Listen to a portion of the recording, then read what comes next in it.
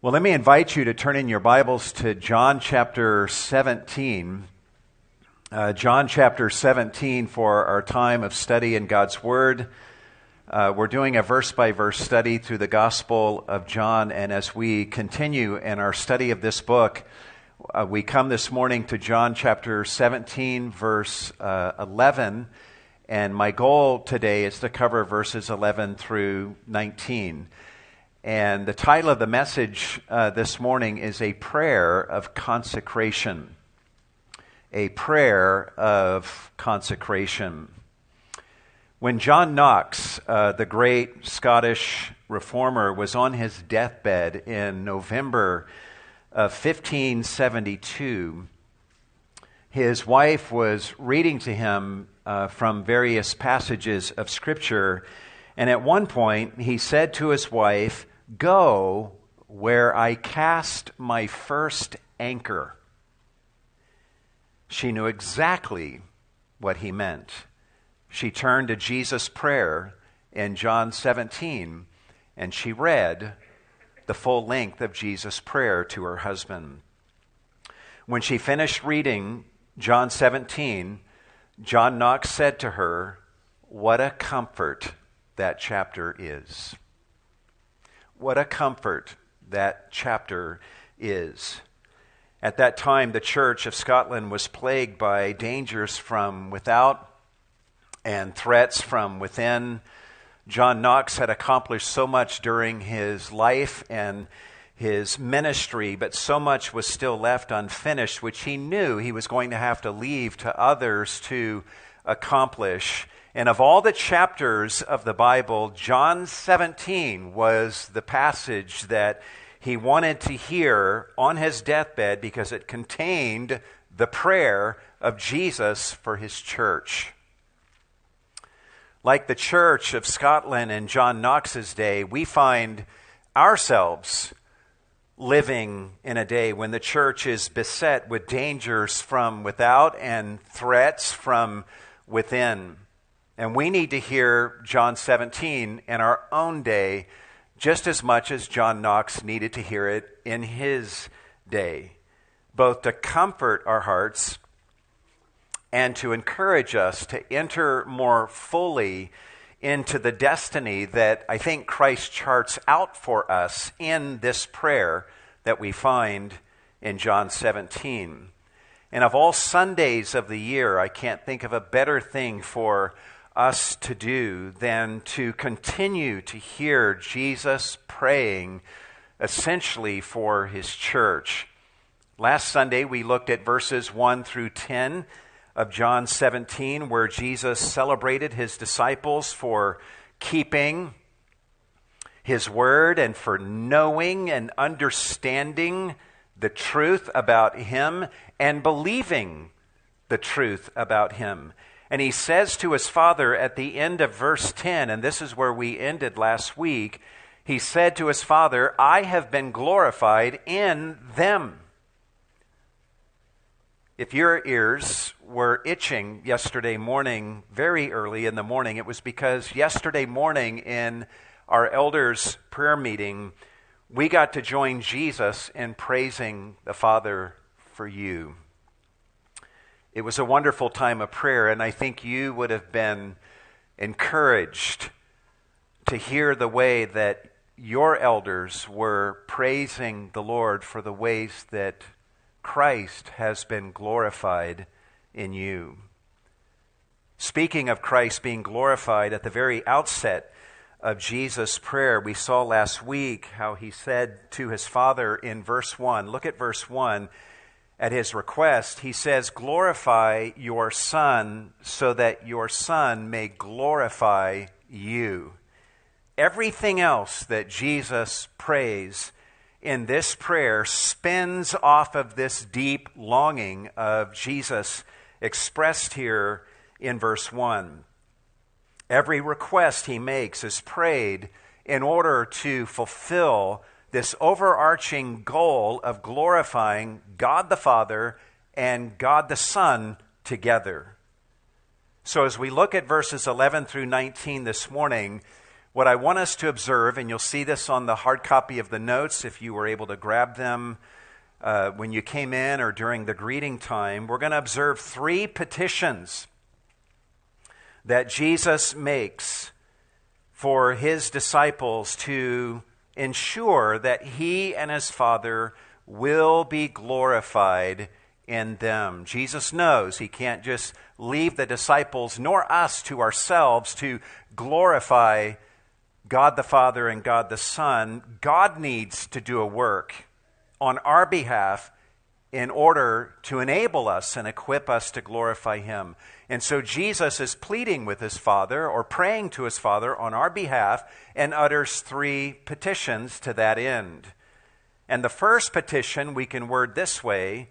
He essentially says to his Father, keep them, in other words, his disciples, in our shared name so that they may be one as we are. Keep them in our shared name so that they may be one as we are. Observe what Jesus says to his Father about his disciples in verse 11, where he says, I am no longer in the world, and yet they themselves are in the world, and I come to you, Holy Father. Keep them in your name, the name which you have given me, that they may be one, even as we are. Jesus obviously is still in the world as he prays this prayer, but his departure is so imminent that he, even now, is saying, I am no longer in the world. And he knows that when he departs from the world to return to his Father, he's going to be leaving his disciples behind, leaving them very much in the world that he is departing. And as we're going to discover this morning, this leaving of his disciples behind is not some unfortunate oversight. This is the plan of God for Jesus' disciples. Look at the text. When Jesus says to his Father, I come to you, he is speaking about his return to heaven, something that he very much longs for. But it does leave him with a burden on his heart, and that is the burden of concern for the welfare of his disciples. I think it was 21 years ago, we had a father of 4 daughters here at Cornerstone who was dying of cancer. He was 39 years old. In the weeks before his death, I asked him what he was feeling, and he told me that he had very strong mixed feelings. He said to me, I'm not afraid of death at all. I can't wait to see Jesus, and that excites me. But I feel a deep concern for the spiritual welfare of my girls after I'm gone. And I think we can all understand that. This is the conflict that Jesus feels in this moment. He is excited about going to his Father and being with his Father in heaven, but he is concerned for the disciples that he is leaving behind. So what does Jesus do with this burden? He entrusts his disciples to the care of his Father and says, Holy Father, keep them in your name. In calling his Father Holy Father, Jesus is speaking of his Father as completely holy in every way, set apart from evil, and able to sanctify and make holy anyone whom he desires. This is also Jesus' way of saying that he is the perfect Father, unlike our earthly fathers. As good as they may be, none of them are perfect, but Jesus has the perfect Father who will do the right thing with the petitions that he is bringing to him right now in prayer. And Jesus' request is found in verse 11, where he speaks to his Father about his disciples, and he says, keep them in your name. That's the request. And to keep someone is to treasure them and to cherish them. It means to keep someone from harm or from evil, or to keep them from being lost. And it means to keep someone for oneself. And this is what Jesus is asking the Father to do for his disciples, whom he loves so much. As for how Jesus wants his Father to keep his disciples, Jesus, look at the text, ask him to keep them in your name. Here the word name stands as a synonym for the Father's person and the Father's character, for his glory and the power and goodness of the Father's person and character. So Jesus is saying to his Father, keep them by means of the glory and power and goodness of your character, and keep them inside of that glory and power and goodness of who you are. You might want to write this reference down. In Proverbs 18, verse 10, Solomon says that the name of the Lord is a strong tower. And it is that strong tower that Jesus is wanting his Father to keep his disciples in for their eternal safety and protection.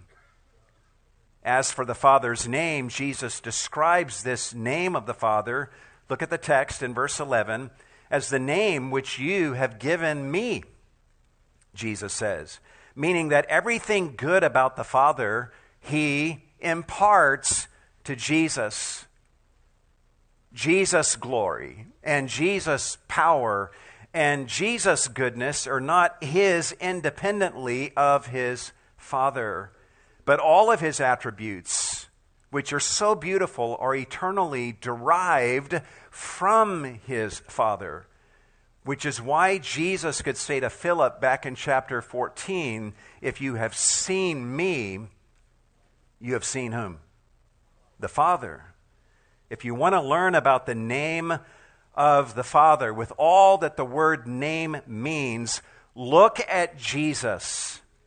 He is the personal embodiment of the Father's name. All that is good about the Father you find in Jesus. Look again at verse 11. The reason Jesus wants the Father to keep his disciples in their shared name, or their shared goodness and glory, is so that they may be one even as we are. And if you look at the language and the grammar that Jesus is using here in the Greek text, you would see that Jesus isn't praying here that the Father will make it come to pass that his disciples might become one in the future. Instead, Jesus is praying that the disciples would continue to be one, or go on being one like they are currently. As the commentator Leon Morris says, the unity prayed for here is a unity already given. And that unity is in Jesus. And it is a unity that will always be there so long as these disciples are in Jesus. Does that make sense? This means that even when the disciples were arguing with each other earlier this very evening about which of them was the greatest in the kingdom, there was a unity between them even during that argument. And that unity was in Jesus. And because they were being kept in a place where they were looking to Jesus as their Messiah, as their Lord and Savior, Jesus was there in that moment to settle their dispute and to give them the perspective that they needed. So these disciples already had what we would call positional unity in Jesus. Jesus here is praying that this unity will continue, but we must also say that Jesus is praying that this unity will give shape to their practical experience as well. I'm sure you understand that it's one thing to have union with others, but that union doesn't automatically equal genuine unity, right? As one writer says, you can tie two cats together by their tails and throw them over a clothesline, and you would have union, but not unity. But Jesus here is expressing his desire that his disciples not merely have union in him, but also a meaningful, practical unity to such an extent that he petitions his Father to keep them in his name. Look at the text again, that they may be one, even as we are, Father and Son. How are Jesus and the Father one? Well, they're united in purpose and in love and in truth and in mission, and they are united in loving relationship with one another. What belongs to the Father, as we have seen, he gives it to Jesus. And what he gives to Jesus, Jesus views it as still belonging to his Father. And being God the Father and God the Son, Jesus and the Father share the same essence with one another. And Jesus wants this unity he has with his Father to give shape to the unity his disciples have with each other. So he's praying that they will be one. In other words, that they will be united in mission and in truth and in love for Jesus and the Father, and that they will continue to be united in the essence of the life of God that is within them even now. And he prays that they will mature in the fleshing out of this unity in the days to come as each of their hearts begin flowing more and more in the same direction in the current of God's love that we sang about earlier in our service. As one writer says, it is the divine unity of love that is being referred to here. All wills bowing in the same direction, all affections burning with the same flame, all aims directed to the same end. And that same end is the glory of God the Father and God the Son.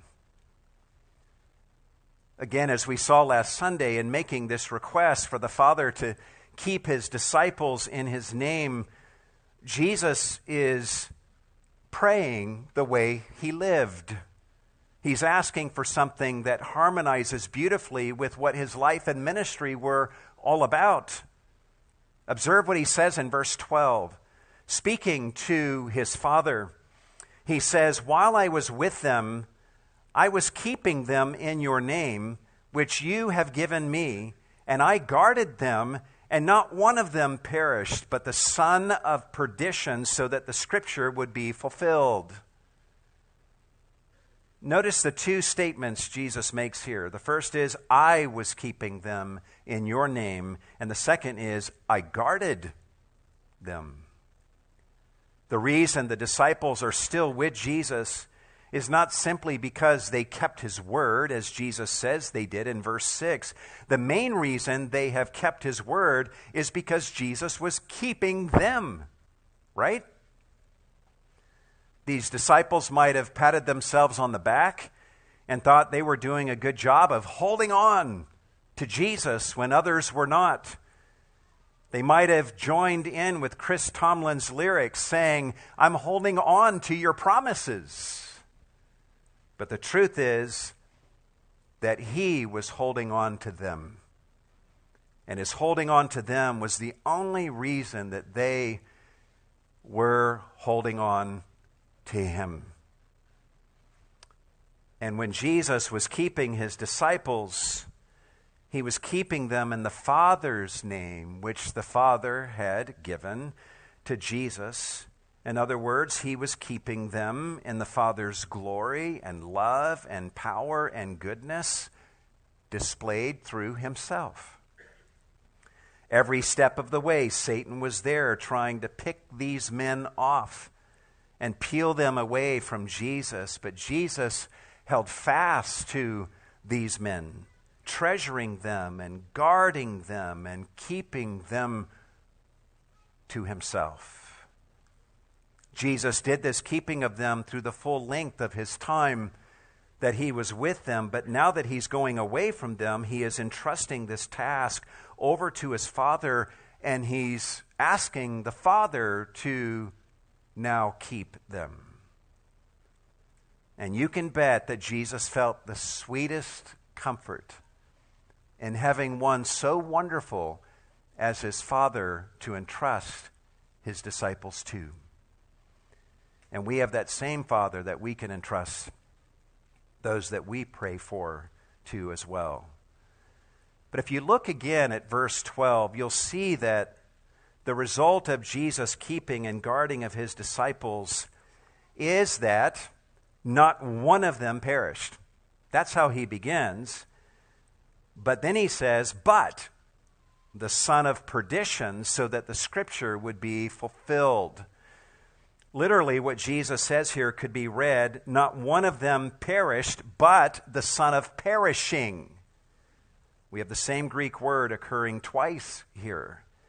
And in calling Judas literally the son of perishing, Jesus is describing Judas as exhibit number 1 of what perishing looks like and what it entails. And he is telling us that this perishing was an organic outcome of Judas's true character.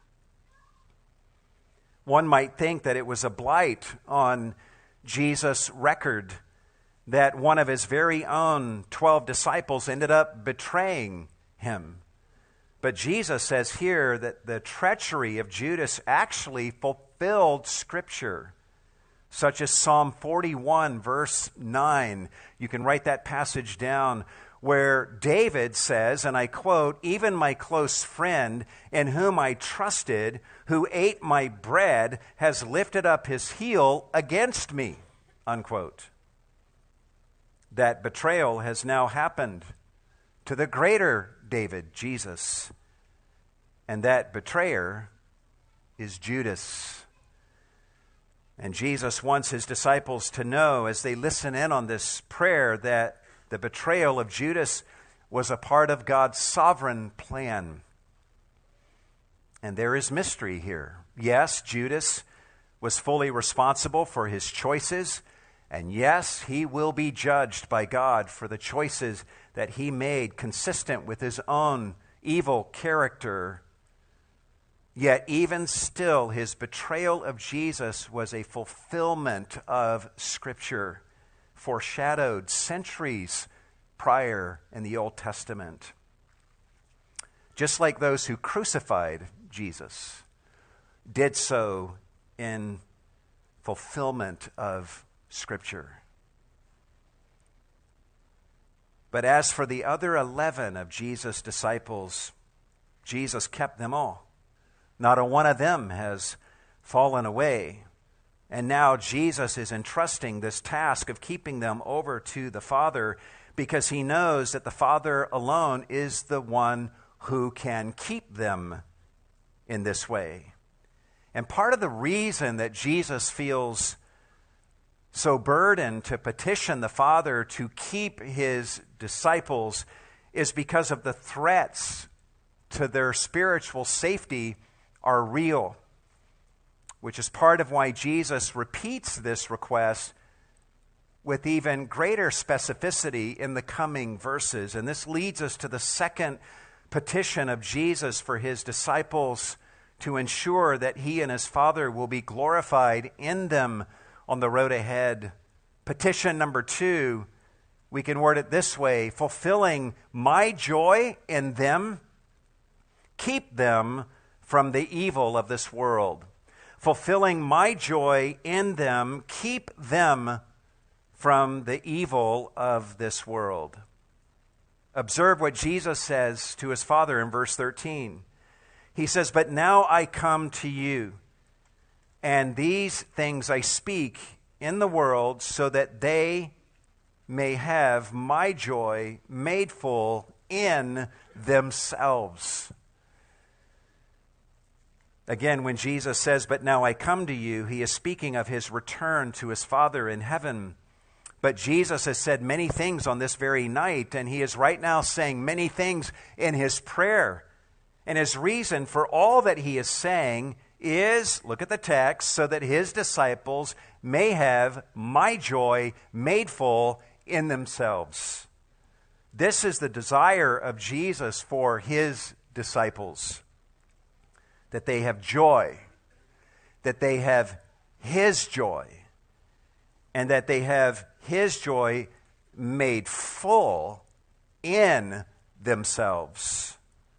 In everything Jesus has said, in everything that he is now praying, and in everything Jesus has ever done or will do for these disciples, including returning to his Father in heaven, Jesus, through all of that, is fighting for their fullness of joy, just as he has been fighting for our fullness of joy in him.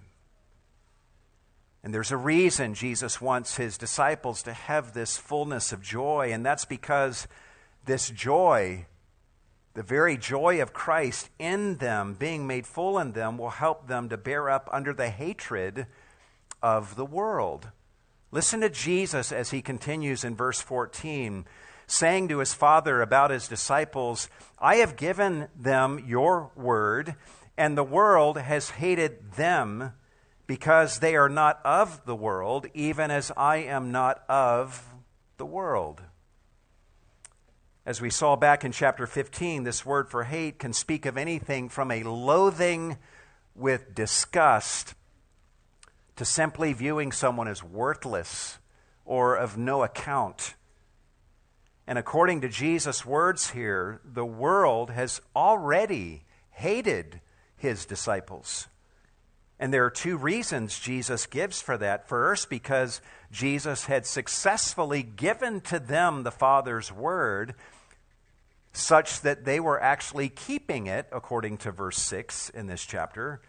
And secondly, the world hated them because these disciples were not of the world. In other words, these disciples had been born again from above and had received the life of God within them. So having received this life from God, these men were not of the world, but they were of God. And being not of the world in this way, these men were not getting their cues from the world any longer, but they were getting their cues from Jesus, which made them now rebels against the world. They've been giving heed to Jesus' word, not the word of the world. And for this reason, the world already hates them and is only going to hate them more in the days to come. And I don't need to tell you guys that we can expect the same thing to be true of us in our world today, right? Only nowadays, many in our world would never confess to hating us. Instead, they accuse us of being the haters, right? Because we don't buy into the new morality of our world, which holds that a man can be a woman and a woman can be a man. A new morality in which homosexuality and other sorts of sexual sin are celebrated as good and noble. Because we don't buy into the new morality of this world, we are called the haters. And our churches are called hate groups by some. But if the world wants to talk this way about us, let them talk. Their word does not matter to us like Jesus' word matters. And Jesus says here that it's the world that hates us for two reasons. Because we are not of the world, and because Jesus has given us his word, which we now treasure over the word of this world. Jesus continues in verse 15 and gets to the core of his second request when he says to the Father, I do not ask you to take them out of the world, but to keep them from the evil one. This is actually a more pivotal moment than we might realize.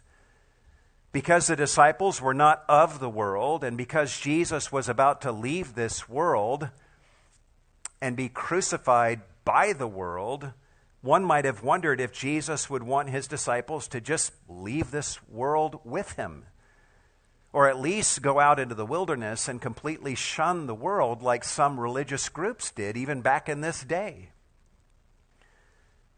In fact, earlier this very evening, the disciples all professed that they would be willing to die with Jesus, indicating that they would have loved to leave this world together with Jesus. And I think many times we feel the same way.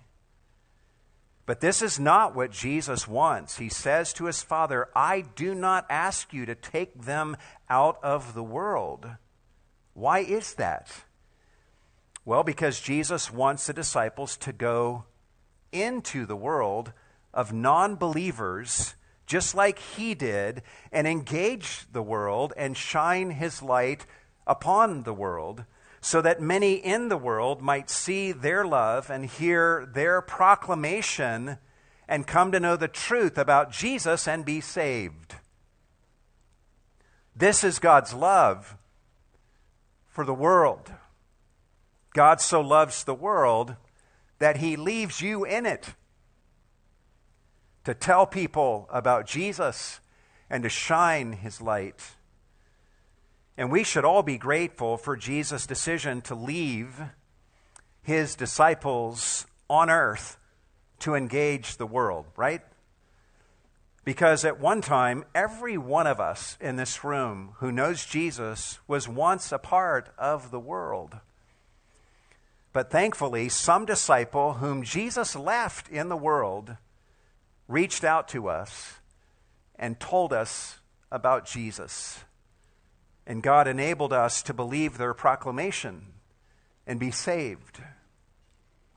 So we should be most grateful that Jesus did not call his disciples out of the world here in this passage, but he left them in the world with a mission that eventually traveled through the centuries and reached you and me. And now we have the privilege of being in the world and being the means through which others might now hear the good news of salvation through Jesus and believe and be saved just as we were. But, as you guys know, this world is a dangerous place, so much so that Jesus feels compelled to pray for his disciples and say to his Father in verse 15, look at the text again, I do not ask you to take them out of the world, but to keep them from the evil one. You see, Jesus' solution to the danger of this world is not to isolate us from the world, but to simply ask his Father to protect us from the evil of the world that Jesus is leaving us in and sending us into. The Greek expression that is translated the evil one here in the New American Standard in verse 15 could be referring to the evil of this world system, or it could be talking about the evil one himself, as in Satan. Either way, the meaning is the same.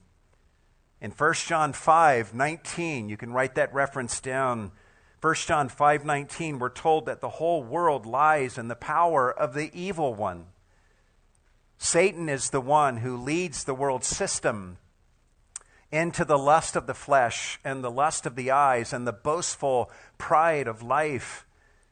These are powerful evils that you and I could never resist on our own if we were left to fend for ourselves. So Jesus prays for us. He prays to his Father and petitions his Father to keep us from succumbing in some final way to the evil of this world, or succumbing in some final way to the evil one himself. And by the way, this is why Jesus, I think, has just expressed that he wants his joy to be made full in us. Because his joy made full in us is our greatest protection from the evils of this world. And from that place of joy, Jesus wants for us to go into the world and influence the world rather than allow the world to influence us. His prayer is that we would rescue the people of the world from the evil of their ways rather than allowing them to draw us into the evil of their ways.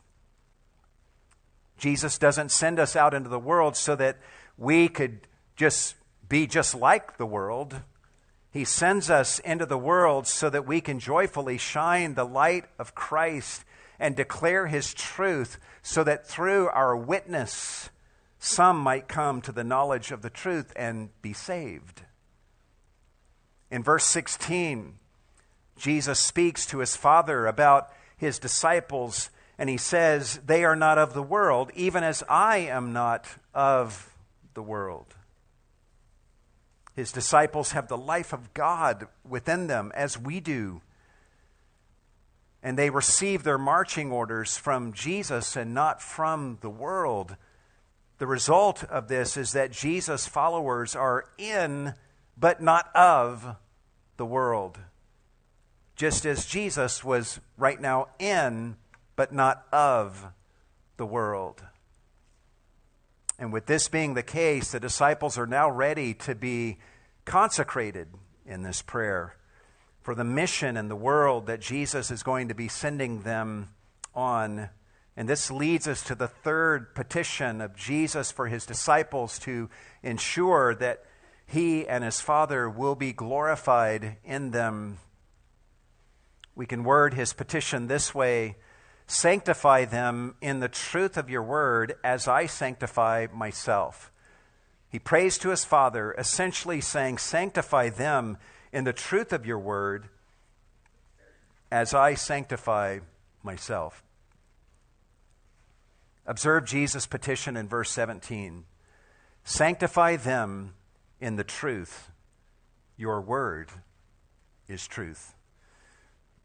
To sanctify someone means to set them apart or to consecrate them for some special mission or ministry.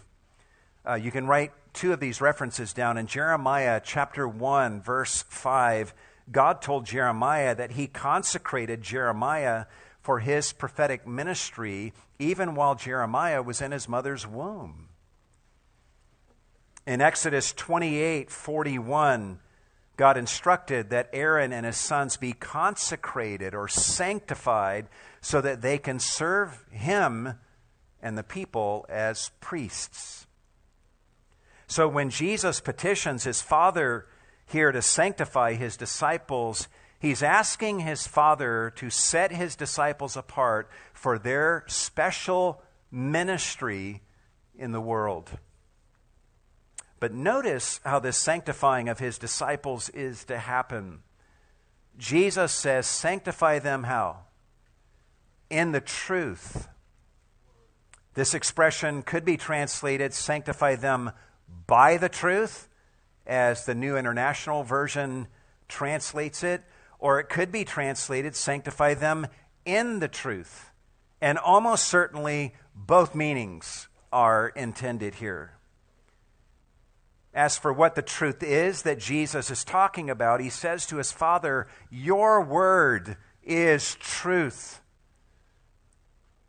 which on one level can refer to all of Scripture, at least by way of application, but in this case primarily speaks in this moment of the body of revelation that the Father has given to his disciples through Jesus, through the lips of Jesus, at the core of which is the good news of salvation and the forgiveness of sins through Jesus Christ. In fact, Jesus is called both the Word and the truth in this gospel. This word that Jesus is referring to here when he says your word is truth is to be both the means by which these men are consecrated, and it's to be what they are consecrated into. And it is to be the content of the message that they are to deliver to their world. In other words, everything the disciples have heard Jesus say is to serve as the means by which they are set apart. It is to be what they are set apart to be in, and it is also to be what they are set apart to deliver and communicate to the world. Jesus doesn't pray for the Father here to sanctify his disciples in their own truth, but in the truth. And what truth is that? He says, your word is truth. Christianity, guys, is a revelation-centered religion. And that revelation comes from God. We can't just make stuff up. We need to hear what God has to say and then behave and believe accordingly and be sanctified, as Jesus is talking about here. I love the way D.A. Carson explains how the Father accomplishes this consecration of his disciples in the truth of his word.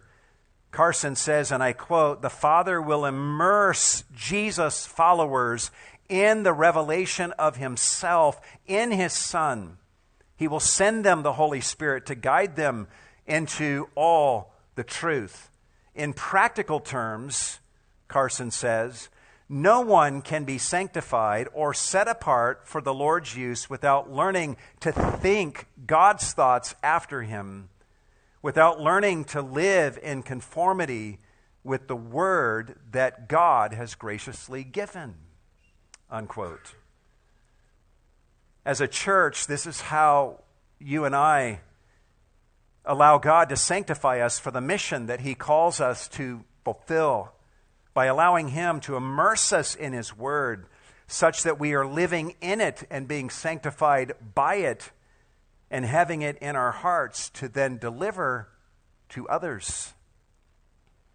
Some churches nowadays have tried to set themselves up for ministry to the world by abandoning the word of Christ. But we don't want to do that. Jesus wants the word of the Father through him to be what we are sanctified by, what we're sanctified in, such that it serves as the content of our message to the world. I mean, where else would we go? What else would we preach to the world other than Jesus and the message of salvation through him? Jesus is the one and the only one who has the words of eternal life. Amen? Just as Jesus desired with his disciples, he wants his Father to consecrate us in the truth and by the truth and for the truth of Jesus Christ, which he sends us to declare to the world. In fact, listen to what Jesus says in verse 18. Speaking to his Father, he says, as you sent me into the world, I also have sent them into the world. So, Father, you sent me into the world not just to bide my time, but on a mission. And I send my disciples into the world on a mission as well. Into the world where non-believers are. Jesus' language here is another reminder that he wants us to go into the world of non-believers like an invading force for good. And he wants us consecrated by the truth and in the truth so that we can declare that truth, God's truth, to the world, all the while being protected by that very truth from the evil of this world. And Jesus' language here reminds us that Christ's mission and our mission are very much aligned with one another. The Father sent Jesus into the world, and Jesus sends us into the world. This is why in verse 19, Jesus returns his focus to his own unfinished assignment from the Father. For he knows that if he does not complete his mission, then the disciples can never be truly sanctified in the truth, nor would they have any saving message of truth to deliver to the world, nor would they have any real ministry to be sent out to fulfill.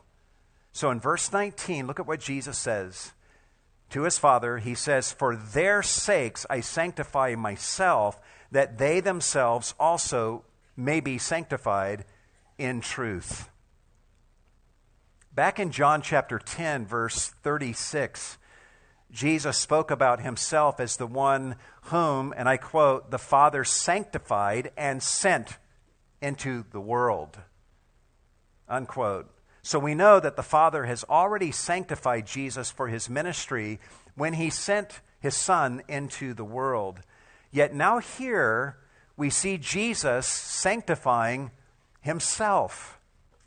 And in so doing, all he's really doing here is joining his Father in setting himself apart for his greatest work that he is about to do at the cross. As the ancient church father Chrysostom suggests, Jesus' words, "I sanctify myself," here are tantamount to him saying, "I offer myself in sacrifice." In other words, Jesus is saying right now in verse 19, "I consecrate myself," just as Old Testament sacrifices were consecrated before being slain.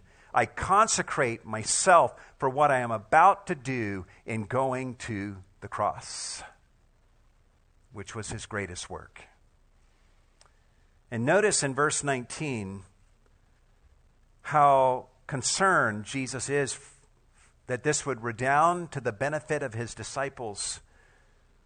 Look at verse 19. For their sakes, I sanctify myself, that they themselves also may be sanctified in truth. Jesus here is sanctifying himself, setting himself apart for his final work of dying on the cross in order to provide the basis for his disciples' own sanctification. So when you put everything Jesus has been saying together, you realize on one level that there were two means by which his disciples were sanctified for the work that Jesus is sending them out on. The first means of their sanctification is the truth, which is the word of the Father as it has come through the lips of Jesus. And we learned that in verse 17. The second means of their sanctification is Jesus' completed work at the cross. And the same is true for us. Our consecration for ministry comes by means of Christ's word and by means of his work. It comes by means of the revelation spoken by Jesus and by means of the redemption wrought by Jesus at the cross. His word and the cross are to be the means by which we are rendered sanctified and set apart for our mission in the world. And his word and the cross are to be the content of our message to the world. Right? I love the fact that we're working through these verses this Sunday because it brings us back to the basics of our charter as a church. Just as Jesus desired for the disciples to be consecrated for their ministry in the world that lay ahead of them, may we allow the Father to sanctify and set us apart for whatever it is that he has for us to do in 2018. 2024. And may we allow the Father to consecrate us by means of the Word and the cross, with the result being that we are a people of the cross and of the book.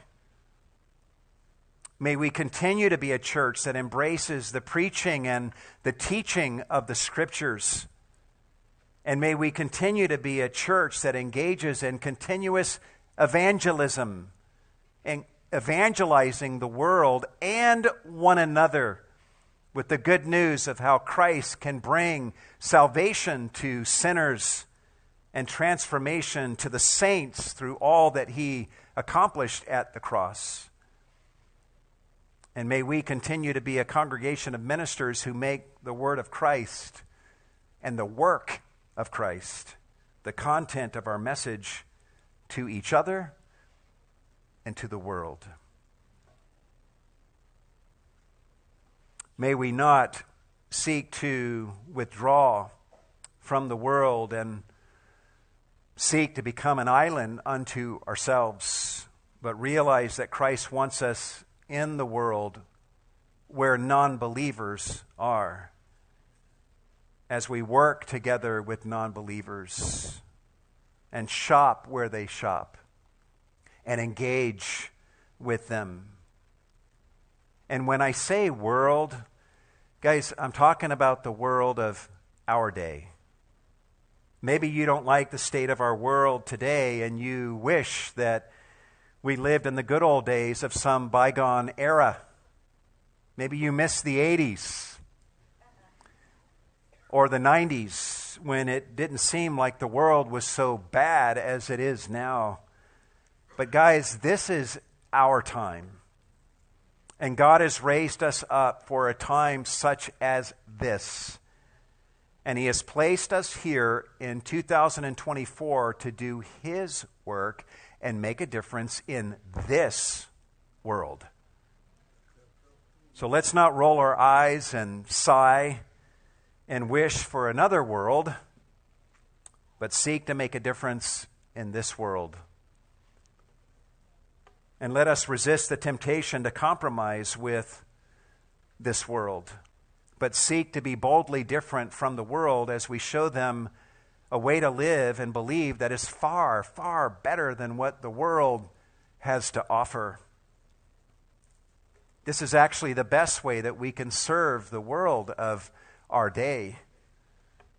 As William Kirk Kilpatrick once said, and I quote, "People coming into the church are usually coming into the church because they are burned out on what the world has had to offer them, and we render them a great disservice when all we do is give them more of the same." Let's not do that. Let us not be afraid to march to the beat of Jesus Christ. Let us march to his beat rather than to the beat of the world. Let us value the word of the Father through Christ above anything our world today might say. If all the world says one thing, but Jesus says the other, then let us follow Jesus and not the word of this world. And may we know that if we are sanctified by God's truth and in God's truth and for God's truth, our safety is assured, because this is what Jesus prayed for, and Jesus gets his prayers answered. Let us drink deeply of the words of Christ and drink deeply from the work of Christ at the cross, so that we have the joy of Christ within ourselves, even when all around us, the world, may hate us. Let us have his joy, even when the hearts of everyone around us are melting with fear. And may this joy be our strength against the attacks of this world. And may his joy be our protection from the evils and from the temptations of this world. We, you and I who believe in Jesus, we are the people of God, and we need to act like we know something. And what we know is that Jesus Christ is King, and that Jesus Christ is the Lamb of God who takes away the sin of the world, that Jesus has sent us into the world, that he has prayed for us and prayed for our protection, and that our mission is guaranteed to succeed, and that the gates of hell will not prevail against the church.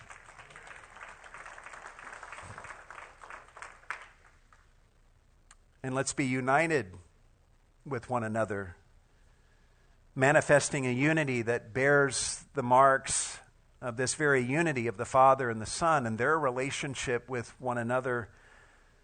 And if anyone ever wonders who it is whom we are disciples of, may there be enough evidence to convince them that we must be disciples of Jesus because of the love that we have for each other. And when we fall short of doing any of these things, and we will, let us repent boldly at the foot of the cross and receive the forgiving grace of Jesus through his shed blood that provides atonement for the sins of all who believe in him.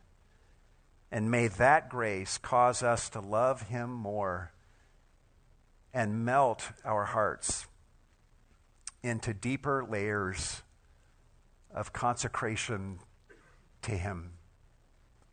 Let's pray together.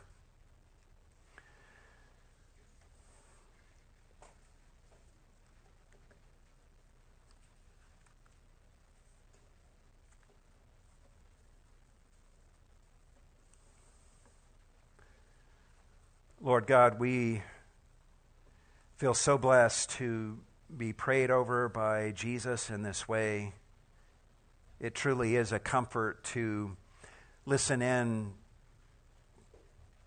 to this moment of prayer where Jesus prays on so many levels for his church. And yes, he's praying for his disciples here, but he's going to go on to clarify in the coming verses that he's not, in all that he's saying here, he's not just praying for them, but for those who will believe through their testimony, and that includes us gathered in this room.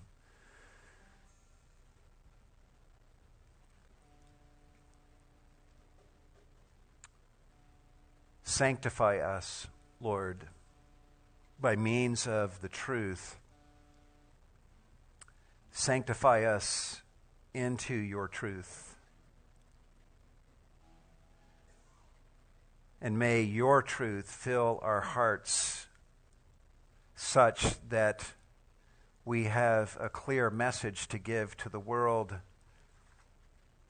that is floundering on so many levels, and people are looking inside their own hearts for truth, and all their hearts are spewing forth is lies that lead them to destruction.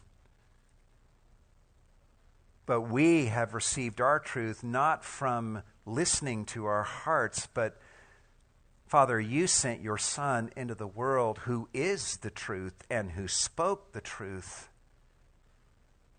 And you've given us your Spirit so that we might know the truth and believe it. And may we go forth with this revelation and declare the truth, this truth, to the world. And it's such glorious truth of your love and of your grace and of your kindness in sending your very own Son into the world to live the life that we have failed to live and to die the death that we deserve to die. And then you raised him from the dead and ascended him to your own right hand, so that from that position at your own right hand, Jesus can now grant repentance and give salvation to all who believe in him, and give them the forgiveness of all of their sins. If there are any in this room this morning, Lord, that have never looked to the Lord Jesus Christ and believed in him and experienced this forgiveness, I pray that you would touch their hearts and that they would see the beauty of this Savior and know that they can have this forgiveness even right now in this moment if they look to Jesus and cry out to him and believe in him as their Savior and Lord.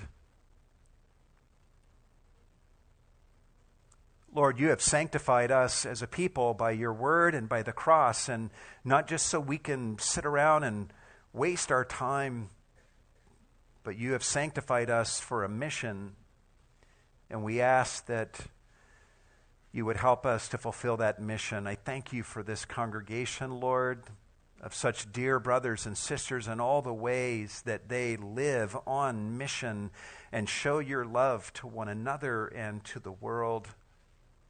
You truly have been glorified in them. And my heart, and I know their heart, Lord, is that in the days to come, that would continue, that we would be sanctified ever more deeply by the truth and into the truth, and declare it ever more clearly and fervently to a world that needs the truth. So help us, keep us. May your joy be made full in us, and driven by that joy and truth and grace, may we fulfill the calling that you have given to us.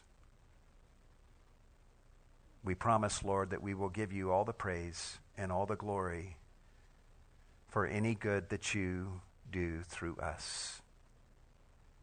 And we say these things to you in the mighty name of Jesus. And all God's people said,